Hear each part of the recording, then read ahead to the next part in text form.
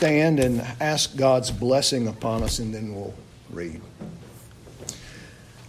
Now, Father in heaven, we pray for blessing. We need you to come and bless us and open our eyes to see and understand. Fill our minds with truth, Lord. Give us the ability to reason and to think godly thoughts, true thoughts, thoughts that are becoming of Christians to think, Lord. Help us get rid of the garbage that would keep us from being consistent, Lord, in our reasoning. Now give us a desire and zeal for it, to put it into practice, to make it our own. Lord, that we might as a body be pleasing in your sight, that we might also find great encouragement in one another's presence. Lord, help us, Lord, be so mindful of what we learn, that we would edify our brethren, we would glorify your name, edify our brethren. Lord, we would grow up in Christ, who is our head. We pray in Christ's name, amen. Now, James chapter 3, verse 1 and following, James writes, he says, "Let not many of you become teachers, my brethren, knowing that as such we will incur a stricter judgment. For we all stumble in many ways. If anyone does not stumble in what he says, he is a perfect man, able to bridle the whole body as well. Now, if we put the bits into horses' mouths so that they will obey us, we direct their entire body as well. Look at ships also, though they are so great and are driven by strong winds, are still directed by a very small rudder wherever the inclination of the pilot desires. So also the tongue is a small part of the body, and yet it boasts of great things. See how great a forest is set aflame by such a small fire. The tongue is a fire, a very world of iniquity. The tongue is set among our members, so that which defiles the entire body and sets on fire the course of our life and is set on fire by hell. For every species of beasts and birds, of reptiles and creatures of the sea is tamed and has been tamed by the human race. But no one can tame the tongue. It is a restless evil and full of deadly poison. With it we bless our Lord and Father, and with it we curse men, who have been made in the likeness of God. From the same mouth come both blessing and cursing. My brethren, these things ought not be this way. Does a fountain send out from the same opening both fresh and bitter water? Can a fig tree, my brethren, produce olives, or a vine produce figs? Nor can salt water produce fresh water. Thus ends the reading of God's word. You may be seated.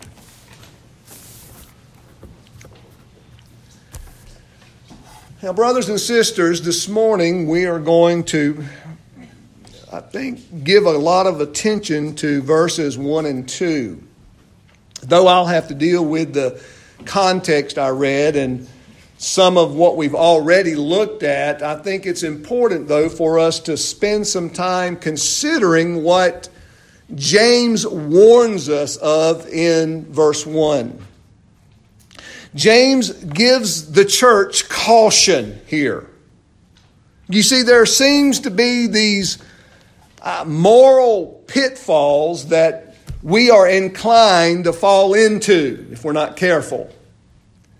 And when I say moral pitfalls, what I mean by that is we have a tendency to exercise a self-righteousness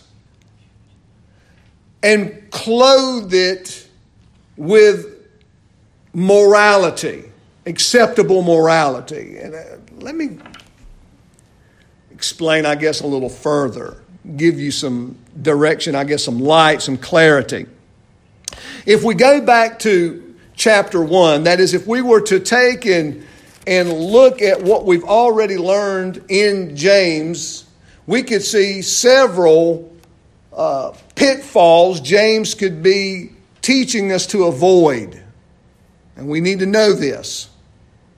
For example, it could be a moral pitfall. That is, if we're facing a trial, if we're in the midst of a trial, we could convince ourselves that we are being tested by God, we are His child, and we sort of wear that suffering like a medallion, like a ribbon. Woe is me, I'm a child of God, I'm suffering in God's name.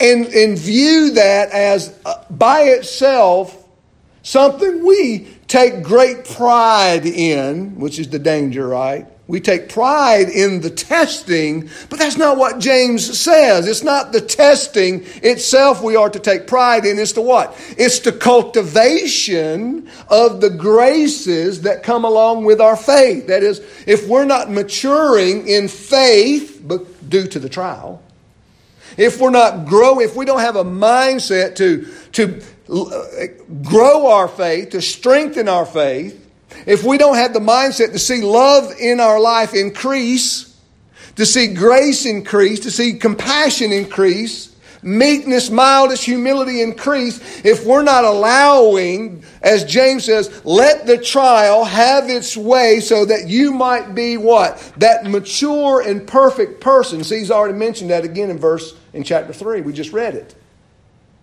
See, we are not to fall into that pit. Oh, I'm being tested. I'm a Christian. No, James says, no, look at what it produces. What does the trial produce? Bitterness? Laziness? Give up. Why do I keep on? Nobody else cares. Why do I care? Nobody else. What does the trial produce? Now, I'm not going to hang out there, but I think you get the picture. It's a moral pitfall to fall in. We are being tested and tried. We must really be spiritual.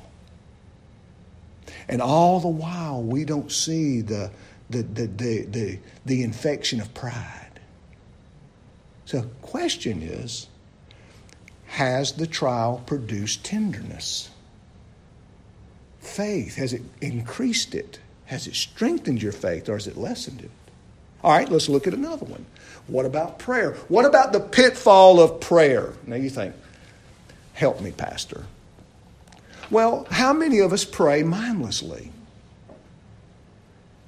You say, but I pray, Pastor. And you said, Pastor, I've heard you say many times from the pulpit that I need to pray. That if I'm a Christian, I want to talk to God. But listen, how many of us in this room are not offended by when people talk to us, but they're not engaging us? You know, it's really, I mean, mindless speaking. Did not James in chapter 3 deals with the tongue? But no, he says, no, when we pray and we ask God for wisdom, we must believe. Not to be double-minded. We must actually believe in what we're asking for, that God will answer that prayer. And also, it is what we truly want. When we pray and ask God for wisdom, do you want wisdom? Do you really want God to give you direction? Or are you just saying that?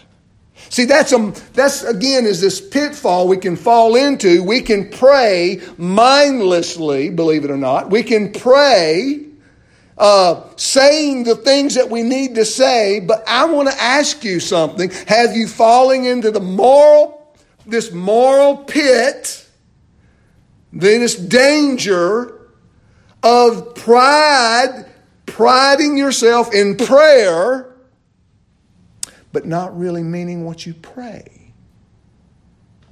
You pray and ask for wisdom. You should begin to look at the Word of God for wisdom. Seek out counsel to wise people. He who walks with the wise becomes wise. If we ask God for wisdom and we go our merry way, did we mean it? There's another pitfall James deals with in the later chapter, and he talks about the one who is very studious when it comes to the Word of God. He's very orthodox, which means he's very true, accurate in the Scriptures. But when he looks into the Word of God and he studies it, he knows what it says, but he he or she walks away and never puts what they learn into practice. That again is a moral pitfall because why? We can take great pride in our Bible knowledge. We can pride ourselves in the how many times the session or my pastor has taken this church through the catechisms, which we haven't done in a long time. We can pride ourselves in our doctrinal studies, the doctrinal preaching that comes from the pulpit. But the question is, and it's this pitfall. It's so easy to fall into, right? Because we know the Word of God. And yet that pride sneaks in there again. And we take great pride in knowing the Word of God. And guess what? You should know the Word of God. All of these things are so subtle. We should know the Word of God. But we should know the Word of God and the sister of application. We should know the Word of God and the sister of application. That's a pitfall. That's something that we can fall into and somehow be consumed and easily forget where we really are and truly are. And James deals with that, and he talks about true religion in God's sight is the visitation of orphans and widows in their distress and keeping oneself unstained from the world. And then he goes on, he talks about another caution and pitfall, and that is that of favoritism. And I think it's important to realize that we are all subject to favoritism, particularly when we are in need. Now, I don't think this is in any way speaking of a worship service. I think it's speaking of a court and the danger of showing favoritism to a party or person that can in some way or another aid us in our distress. That's a sort of a bribe. I help you, you help me. And maybe sometimes we're subtle, isn't it? We're willing to turn and twist the rules or the laws or bend them or ignore them because of who that person or group is. We've got to be careful. These are moral pitfalls that we can stumble and fall into if we're not careful. And James is bringing this to our attention, and now he begins to address this attitude of preeminence in verse 1. It's the attitude of preeminence. And I think the first thing that we need to look at this morning is the differences, the different kind of preeminence that exist. And I kind of, for the sake of our own understanding, label the two formal and informal. There is a formal preeminence that James may be addressing here when he says, "Let not many of you become teachers, my brethren, knowing that as such we," notice that pronoun, "we will incur a stricter judgment." James could easily be saying, listen, I'm a teacher. You need to be careful about an attitude of preeminence, an attitude of wanting to teach and instruct others of all of these other things that we've already dealt with. Why? Because you've not grown in faith. You've not yet put into practice. You've not yet benefited from these testings that the Lord has put you in. Your faith has not blossomed and increased in the sense of being somewhat of a model or being somewhat of someone to follow. And he says, love, compassion. All that James said, listen, there is this attitude of preeminence in a formal way. We need to be careful as teachers. It's a caution. It's a caution. Let not many of you become teachers. And James puts himself into that category. So there's this formal sense that we need to be careful about wanting to become a teacher in Christ's church. Now let's admit that there is, in our day, several hindrances to this caution. Right? And that is the increase of the idea that I think it's a demise of biblical doctrine of the fifth commandment, inferior, superiors, and equals. It's a unbiblical mindset that society is made up of equals, inferiors, and superiors. That's the way God designed it. And the fifth commandment addresses those categories. It talks about the role of superiors to inferiors, and the role of inferiors to superiors, and the role of equals to equals. And all of us share in those categories. We may be equal in some sense, and in another sense, there's a superior-inferior relationship. And that's, brothers and sisters, the reality of God's created order. No amount of college education and political deviance is ever going to erase that fact. There are men and women, superior, inferior, and equals. That's the way it works. Let's all confess, there are people better than we are. There are pastors better than myself, more knowledgeable, more holy, better, more consistent. And the same can be said for all of us. Husbands, wives, families, children, brothers, sisters, you name it. And it's right in every way to acknowledge those distinctions. Honorable men and women ought to be honored. Equals ought to be treated as equals. Inferiors ought to be dealt with compassion and correction and all of those various things. And I'm not going to go into that whole teaching, but again, verses like this mean nothing if that's not true. James says, be careful that many of you don't become superiors, teachers, in an official capacity. Now, he tells us why, right, at the end of the verse. He not only cautions the body of Christ not to have this attitude of preeminence over one another, but he says, listen, my brethren, notice who he's speaking to, the church. He says, knowing that as such we will incur a stricter judgment. The original idea there in the Greek is greater condemnation.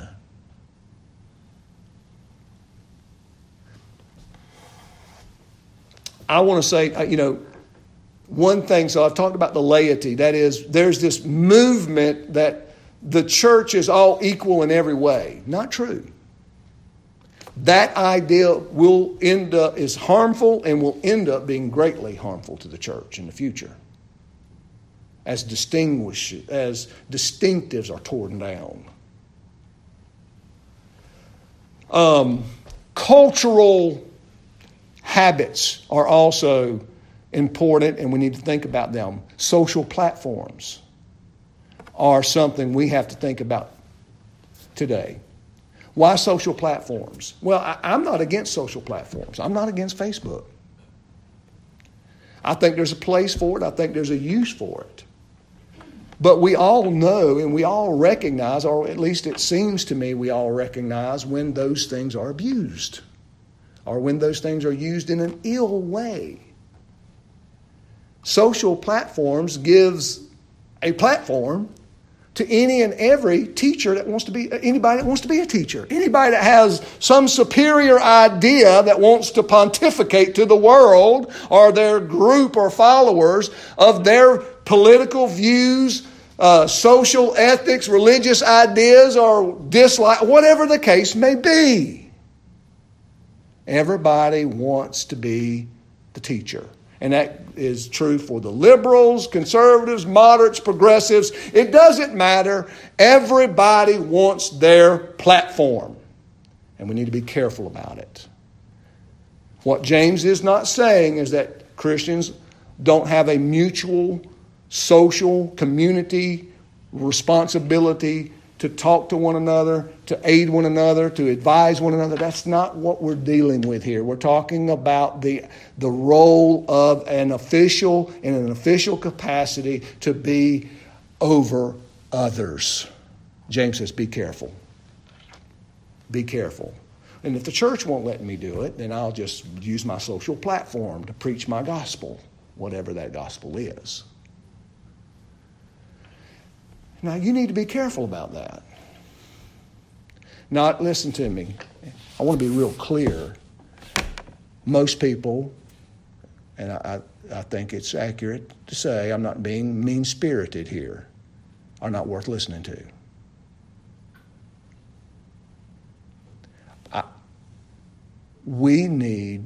God has put in your life certain influences. Make use of those. He's given you the Bible. He's given you a Bible teacher. He's given you other teachers that I have recommended in your sight and have taught you. I mean, we watched videos as a church body, have we not? There's sort of a list of what we would call faithful teachers that we've all been introduced to. Use them. Be careful about the platforms out there.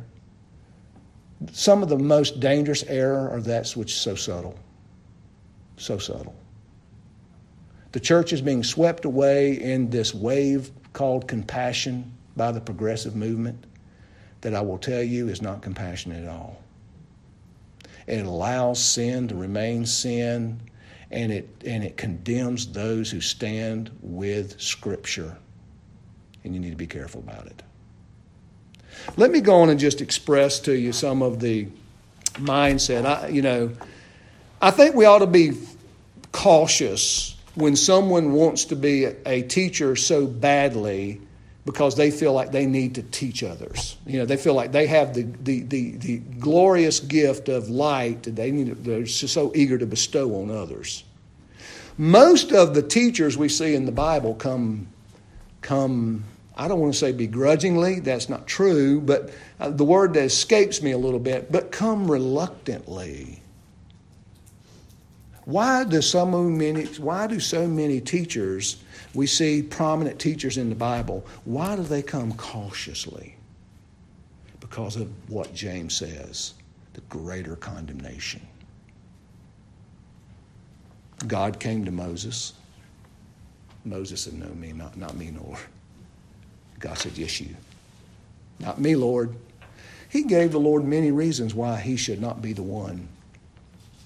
And the last one, I think, being the most clever, Moses said, Lord, I am a man. I cannot speak well. I'm not your teacher. What do teachers need to do? They need to teach. They need to use words. What is the context of James? He talks about words, right? The tongue. It's all in this context. Moses says, Lord, not me. I'm all twisted up in the tongue. I get stuttered. I don't know what to say. Moses, I got you. Your brother's going to be your prophet. He's going to speak for you. You're my man. He came cautiously. Why do you think they called Jeremiah the weeping prophet? I'm just going to mention a few. Why do you think they called Jeremiah the weeping prophet? Well, let's just get down to the brass tacks. Just because his life and ministry was hard. His ministry was a ministry of judgment in a callous church. A callous, saturated, sinful church. God calls Jeremiah to be this prophet of gloom and doom, and Jeremiah doesn't want to do it. Jeremiah, you're not even going to take a wife because I got something. Your life's going to be hard. You're going to be thrown into prison. Your life, he spent decades preaching this judgment, and guess what? Now I had one convert. The weeping prophet. Does that sound like Jeremiah beating his chest, telling everybody, oh, I've got a wonderful message for you? In fact, God condemns in the book of Jeremiah, chapter 14, he condemns those false prophets who come behind Jeremiah and says, peace, peace, peace. What's this nut preaching? He's preaching judgment, but we're here to tell you it's all economic prosperity. You've put us into power, and we are going to guarantee peace. Sound like politicians? Jeremiah preaches no peace. He preaches judgment.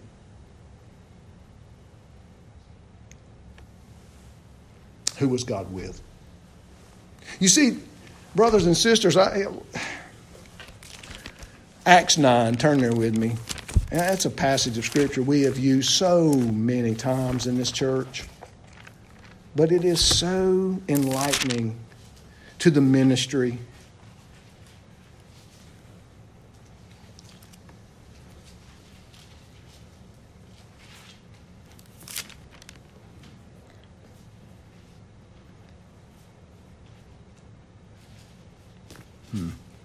Look at chapter 9. I'm just picking out where I want to start reading. At verse 13.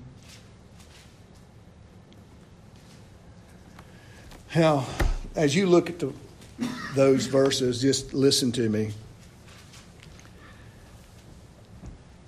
I mean, there is a problem. There's a problem when, brothers and sisters, when we have this attitude of superiority, this attitude of preeminence, and we want to exercise it over to others. That's a problem. You don't find the prophets, the true prophets. You don't find God's teachers like that. They don't want to. They don't want that responsibility unless they're called to do it. They don't want it. It's not natural. Who, brothers and sisters, listen to me.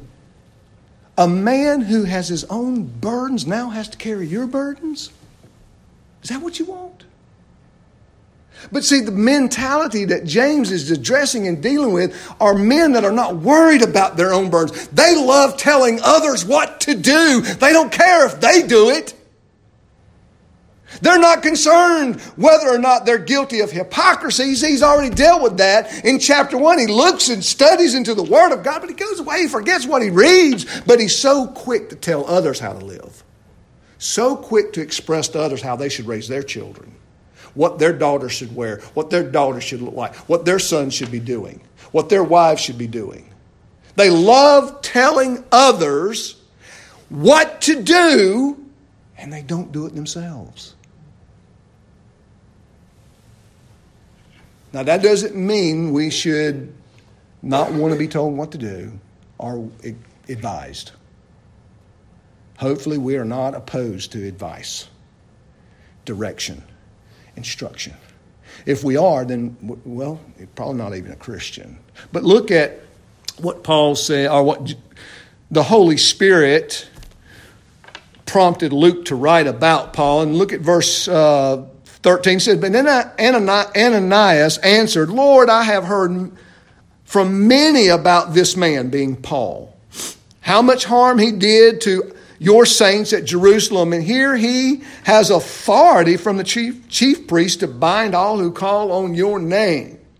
But the Lord said to him, go, for he is a chosen instrument of mine to bear my name before the Gentiles and kings and sons of Israel. For I will show him how much he must suffer for my name's sake. Now, that's Paul's calling. That's Paul's charge from the Lord. He's going to be a suffering apostle. All the apostles suffered. All the apostles, all the New Testament apostles, guess what?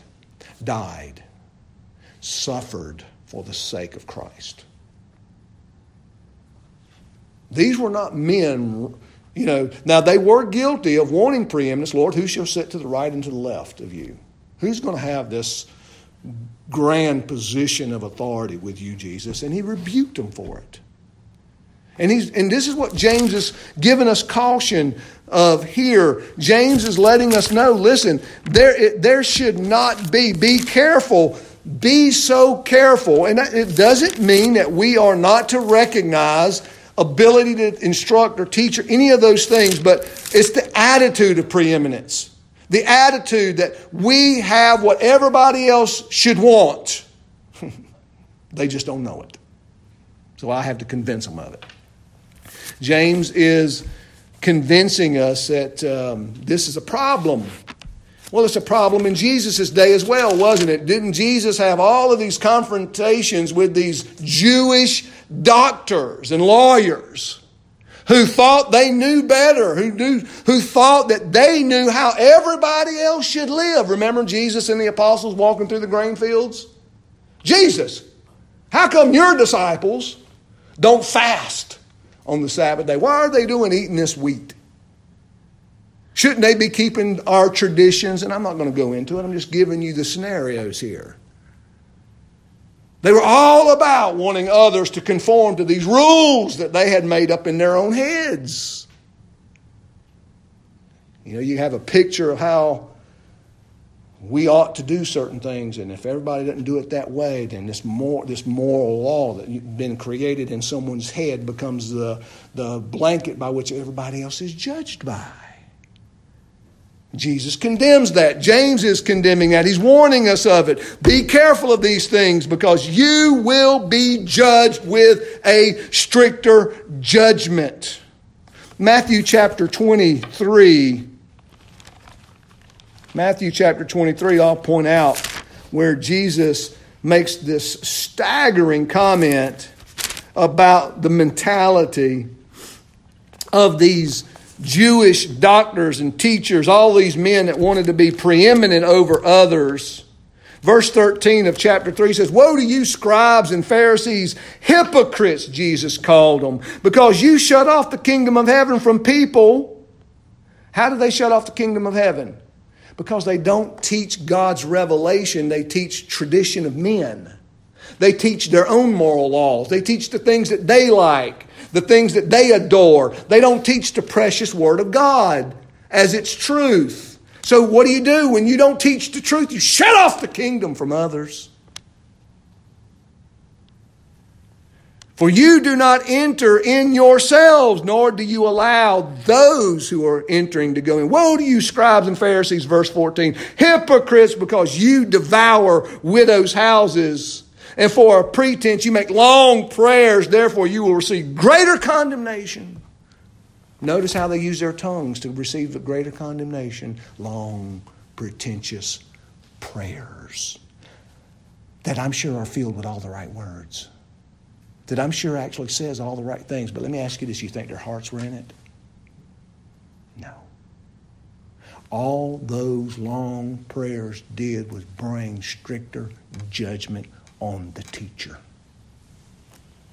Yet what did they want? They wanted the preeminence of men. Woe to you, verse 15, scribes and Pharisees, hypocrites. You travel around the sea and land and to make one proselyte convert. And when he becomes one, you make him twice as much as the son of hell as yourselves. See, they're not winning people to God. They're not winning converts to God. They're winning converts to themselves. Men love followers. Women love followers.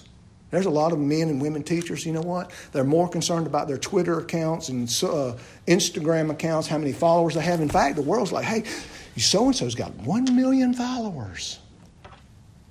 Right? I mean, social platforms become very important. Businesses are taking great notice of these things.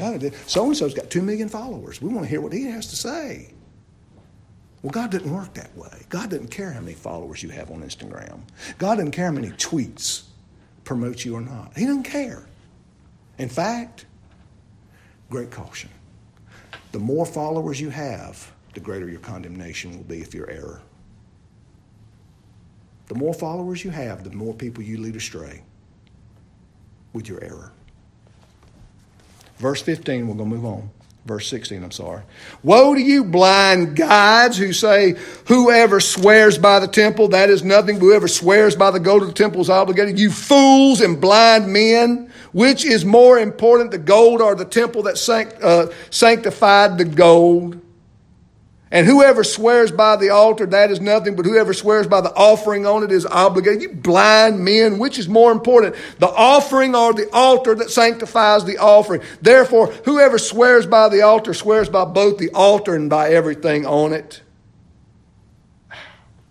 Verse 23, woe to you, scribes and Pharisees, hypocrite, for you tithe mint and dill and cumin, and you neglected the weightier provisions of the law, justice and mercy, without neglect, mercy and faithfulness, but these are things you should have done without neglecting the others. I'm just not going to stop. I mean, you can see there, Jesus is condemning the teachers of his day.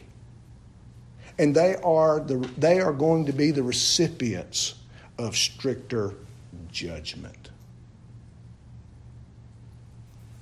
There's testimonies. I could go into various men. John Knox comes to mind.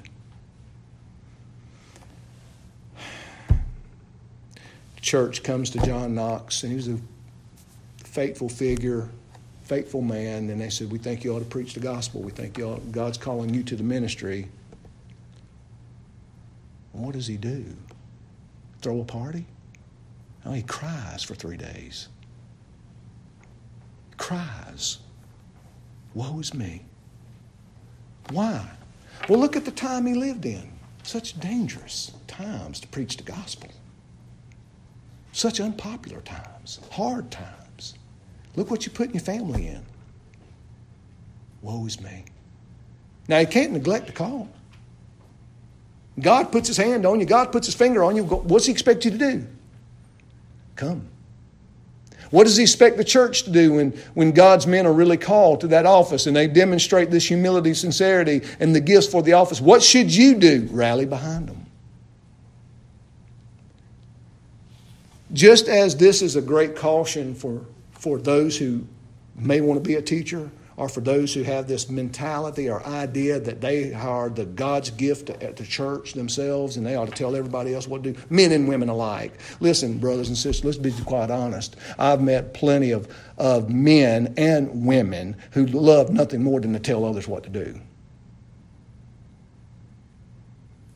It's not a gender-specific problem. It's a problem with both genders. Both men and women love to have preeminence over others. This is a caution. Secondly, it's the informal. This is what John Calvin focused on. John Calvin focused on this idea that, well, it's not just the teacher. It's be careful of the self-proclaimed righteousness. You know, John Calvin saw that it's not just a problem of the formal offices of the church. Men love the office because of its glory, because of, all the things that come along with it, and shunning all the harsh things, but certainly giving oneself over to all the glamorous and easy aspects of it because of laziness. Some men are called to love because of the pastorate because they're lazy.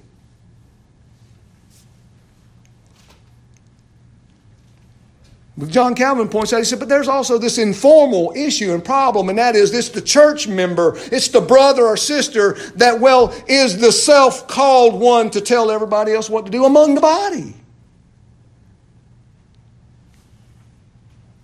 It's a problem. They too will not escape God's judgment. If we go back over to Matthew chapter 7, this will be the last part I want to spend here, because I think it should be somewhat clear now to us all. If the Sermon on the Mount is the Lord Jesus Christ sitting with his disciples and he is instructing them, which is what the beginning of the book says, the beginning of the sermon says, then he can be directing the disciples themselves. In verse 1 of chapter 7, do not judge so that you will not be judged. For in the same way you judge, you will be judged. And by your standard of measure, it'll be measured to you. I'm going to stop there and I'll finish in just a second. What Calvin says, it's not just a problem. I mean, if you take teachers and you take those who are called to office formally, be careful with what standard you teach and judge people by. Because that's the standard meted out. If you're not going to be merciful and compassionate and truthful, guess what? It's not that God's going to be untruthful in dealing with you. It's just that you're going to be judged severely for it. Your judgment will be without compassion. It'll be a measure of strict justice. Okay? God's not going to be unjust, but God can be merciful. God can be kind. He can be patient. Okay. Notice what he goes on to say, though. He says, why do you look at the speck in your brother's eye, but you do not notice the log in your own eye? See, that's the problem. It's this self-righteousness. And that's exactly what James is addressing in the book. James is addressing this true religion and Christ's righteousness that belongs to the true believer, and how that righteousness produces humility and all of these other graces: love, patience, kindness, goodness, gentleness, and self-control. All of these things over against self-righteousness, which produces none of those things. Self-righteousness does nothing but promote selfishness, and pride. But yet it's the idea that they do not see their own problem. Study the Word of God. Why do we study the Word of God? Because I need to teach you how to live. Not me. You. And I believe that's exactly what Richard Baxter said. There's going to be many, many pastors wake up in hell one day. What a warning.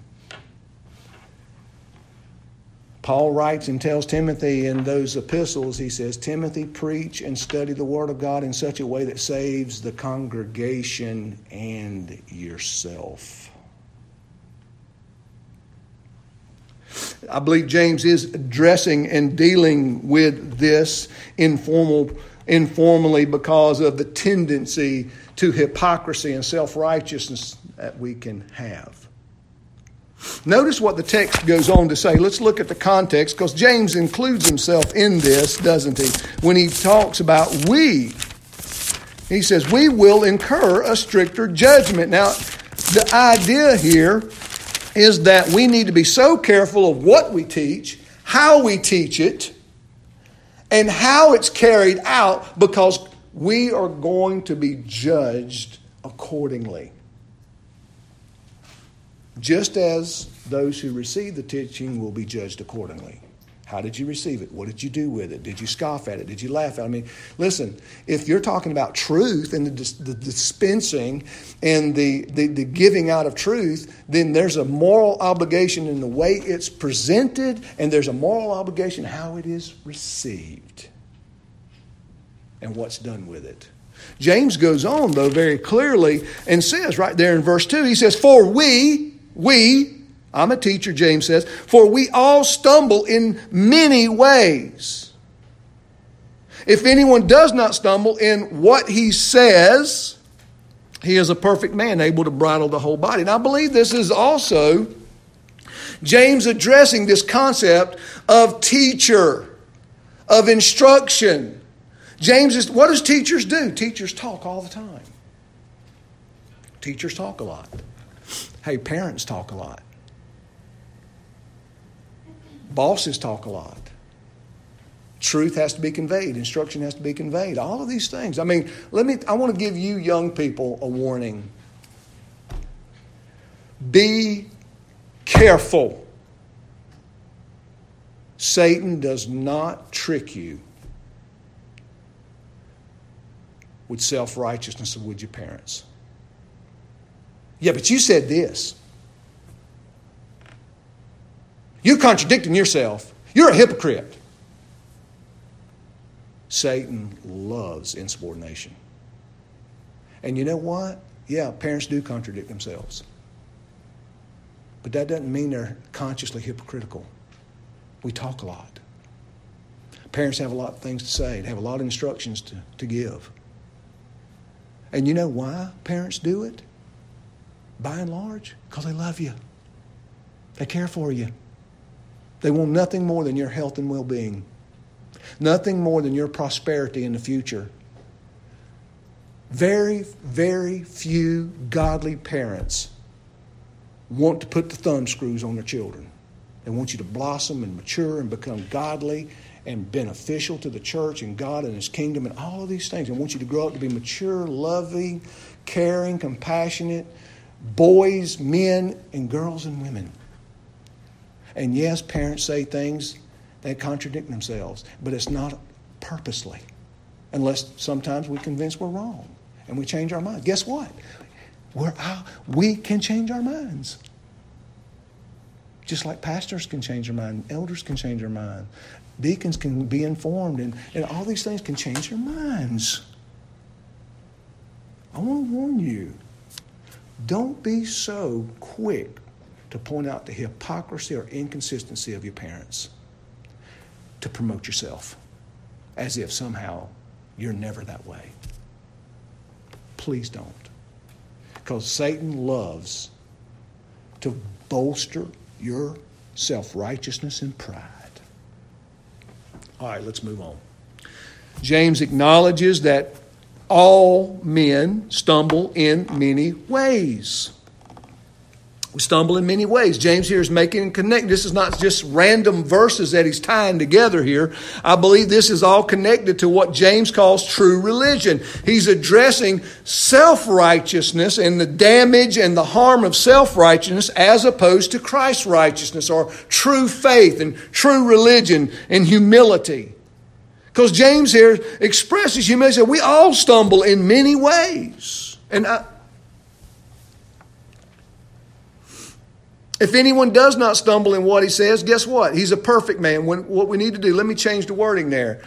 If anyone does not stumble in what he says, he is a mature man, a sanctified man, a perfected man, someone who's learned to discipline his tongue, someone who's learned to, listen, what James is not saying here, he's like, look, the man and the woman who has the discipline to discipline their language and discipline their tongue is a very mature Christian.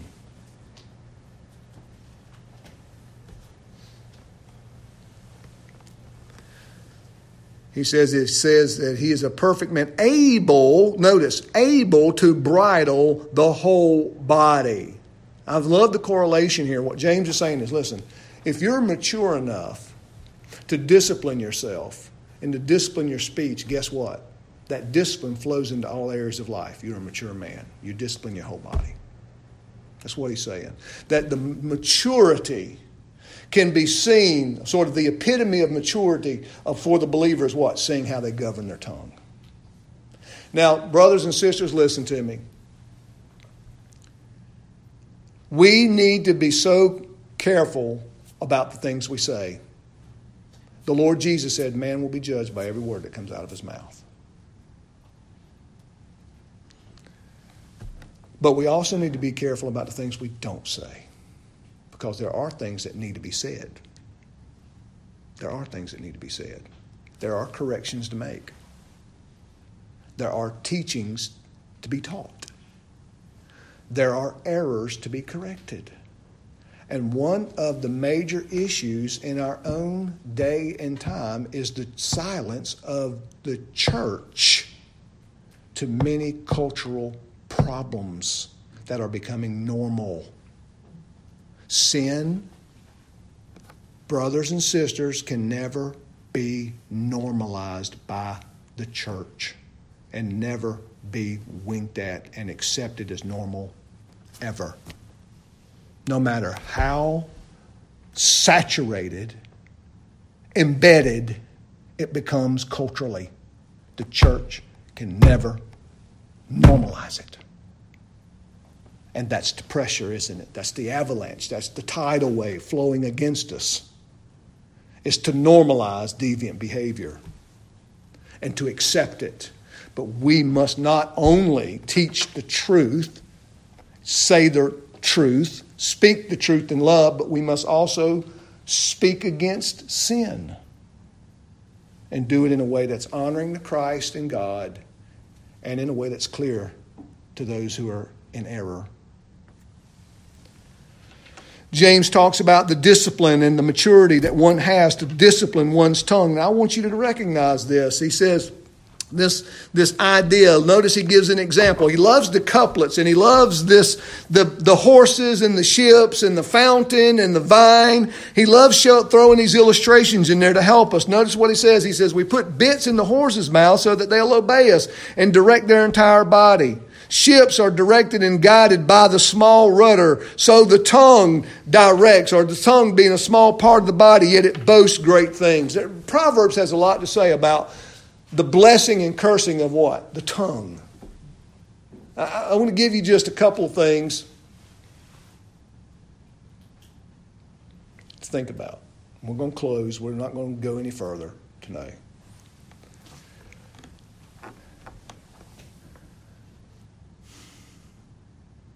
Kindness is powerful. Kind words are powerful. A smile is powerful. So are frowns. We shouldn't smile at everything. We should frown at some things. We need to learn to smile when we need to smile, and we need to frown when we need to frown. We need to be willing to say a kind word when a kind word is needed and to mean it. And we need to be able to say a corrective word when there needs to be a corrective word, when it's needed. The Bible's full of these things. In fact, Paul even talks about, and out of the Proverbs, how a kind answer turns away harsh words. That when we are attacked, that when we are the recipients of harsh judgment and criticism, a meek, accurate, truthful reply often curtails it. Instead of the self-righteous response is, how dare you speak to me this way, put up your dukes, let's go at it. Controlling the situation by the things we say, the things we believe, and the things that are true. True, mind you. Don't get caught up in this fantasy world that's going on around us. Get caught up that this fantasy, our culture is promoting fantasy and is expecting everyone to jump in and live in the fantasy. It is an abomination in God's sight for us to get involved in these deviant fantasies. It is against the honor of our God to accept lies as truth, good as evil, and evil as good. We must be so careful to honor God first, love the brethren as God would call us and have us to, and suffer if need be. Are you better than the Apostle Paul? When the Lord Jesus said, I will show him how much he must suffer for my name's sake. Are you better than Jeremiah? Am I better than Jeremiah? Am I better than Paul? I'm better than Apostle Peter? I mean, are we better than all the thousands and millions of saints that have gone and suffered for the truth? Why do we think we're special? Why do we think we don't somehow, none of those rules apply to us, that somehow we ought to be really loving and compassionate and give in to the cultural norms? Why do we think that's okay? So many Christians do. But we should not. Be careful about wanting to be preeminent over others. Be careful, brothers and sisters, in thinking that your ways are the ways that everybody else should live. It's God's way. It's God's rules. It's God's law. It's Christ's righteousness. He's shown us the way we must go. And guess what we should do with one another? I want to encourage you to walk in God's ways. I want to encourage you to walk in the ways of the Lord. I want to encourage you to be faithful to the Lord first and foremost. You see, brothers and sisters, this ministry is Christ's ministry. We're called to Him, and we're called to be faithful to Him. That's the calling we all have. That's the calling that I have to live up to, and you. Let's take this warning as being serious.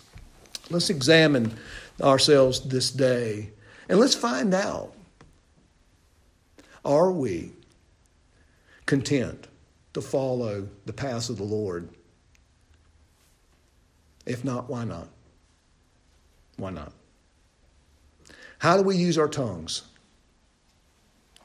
How do we use them? We're going to look at that more next week. Let's pray.